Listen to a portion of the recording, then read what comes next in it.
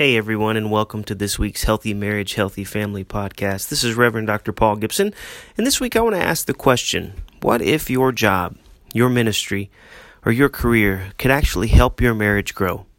What if your job, your ministry, or your career could help your marriage grow? Here's what I mean.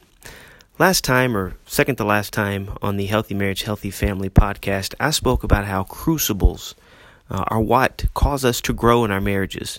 Seasons of difficulty and stress and strain can actually be used by couples to grow a marriage, because when the tension of a difficult time hits, that's when we grow. If we have the right tools, and if we communicate properly, if we love properly, if we confess properly, and if we forgive properly.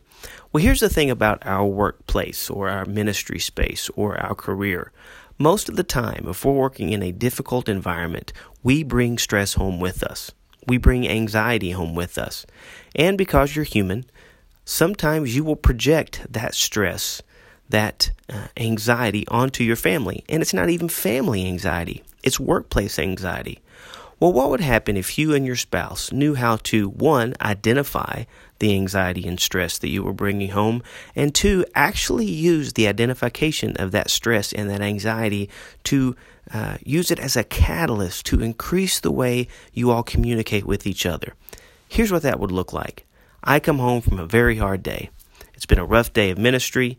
Let's say that something didn't go the way I thought it would, and I'm angry. I'm also sad. I come home. I am short with my wife.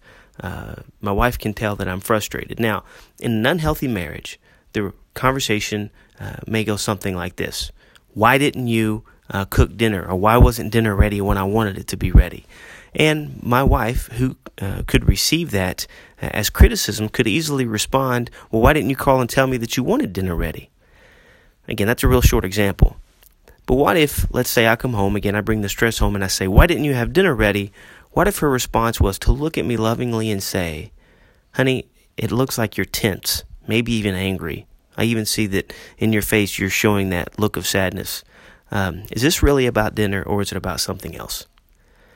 And then that kind of soft response could be used to really talk through what's going on in my heart, what's going on in my life, and what's going on in my career, and why am I bringing anxiety home? Why am I bringing stress home?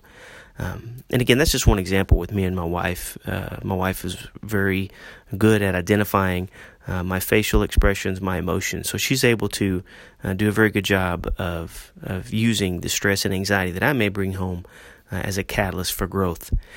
If you engage in conversations like that, and if you engage them well, using the tools that we have talked about on the Healthy Marriage, Healthy Family podcast, the conversation that's going to be a byproduct of talking through workplace stress and workplace anxiety that manifests themselves at home will help your marriage grow.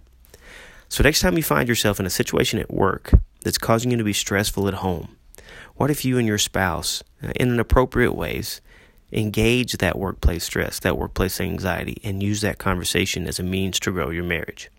Now, I also understand there are things that happen at work that we can't share at home. So we have to know where the boundaries are in regards to what we can and what we cannot share. But if we can share our stress, our anxiety, talk through ways that we can not bring that home, or in other words, we can respect family boundaries and not bring home workplace stress and workplace anxiety in unhealthy ways, but instead bring them home in healthy ways, and actually use what we're feeling at work and what we're bringing home from work as catalysts to grow communication and to grow connection with one another. So again, what if you use the tension and the anxiety and the challenges from work to actually grow your marriage at home through connection and through conversation? This is Reverend Dr. Paul Gibson with the Healthy Marriage, Healthy Family podcast. If you have any questions, you can email me at revdrpaulgibson@gmail.com, revdrpaulgibson@gmail.com. May you grow to a healthy marriage so you can have a healthy family. You guys have a good day.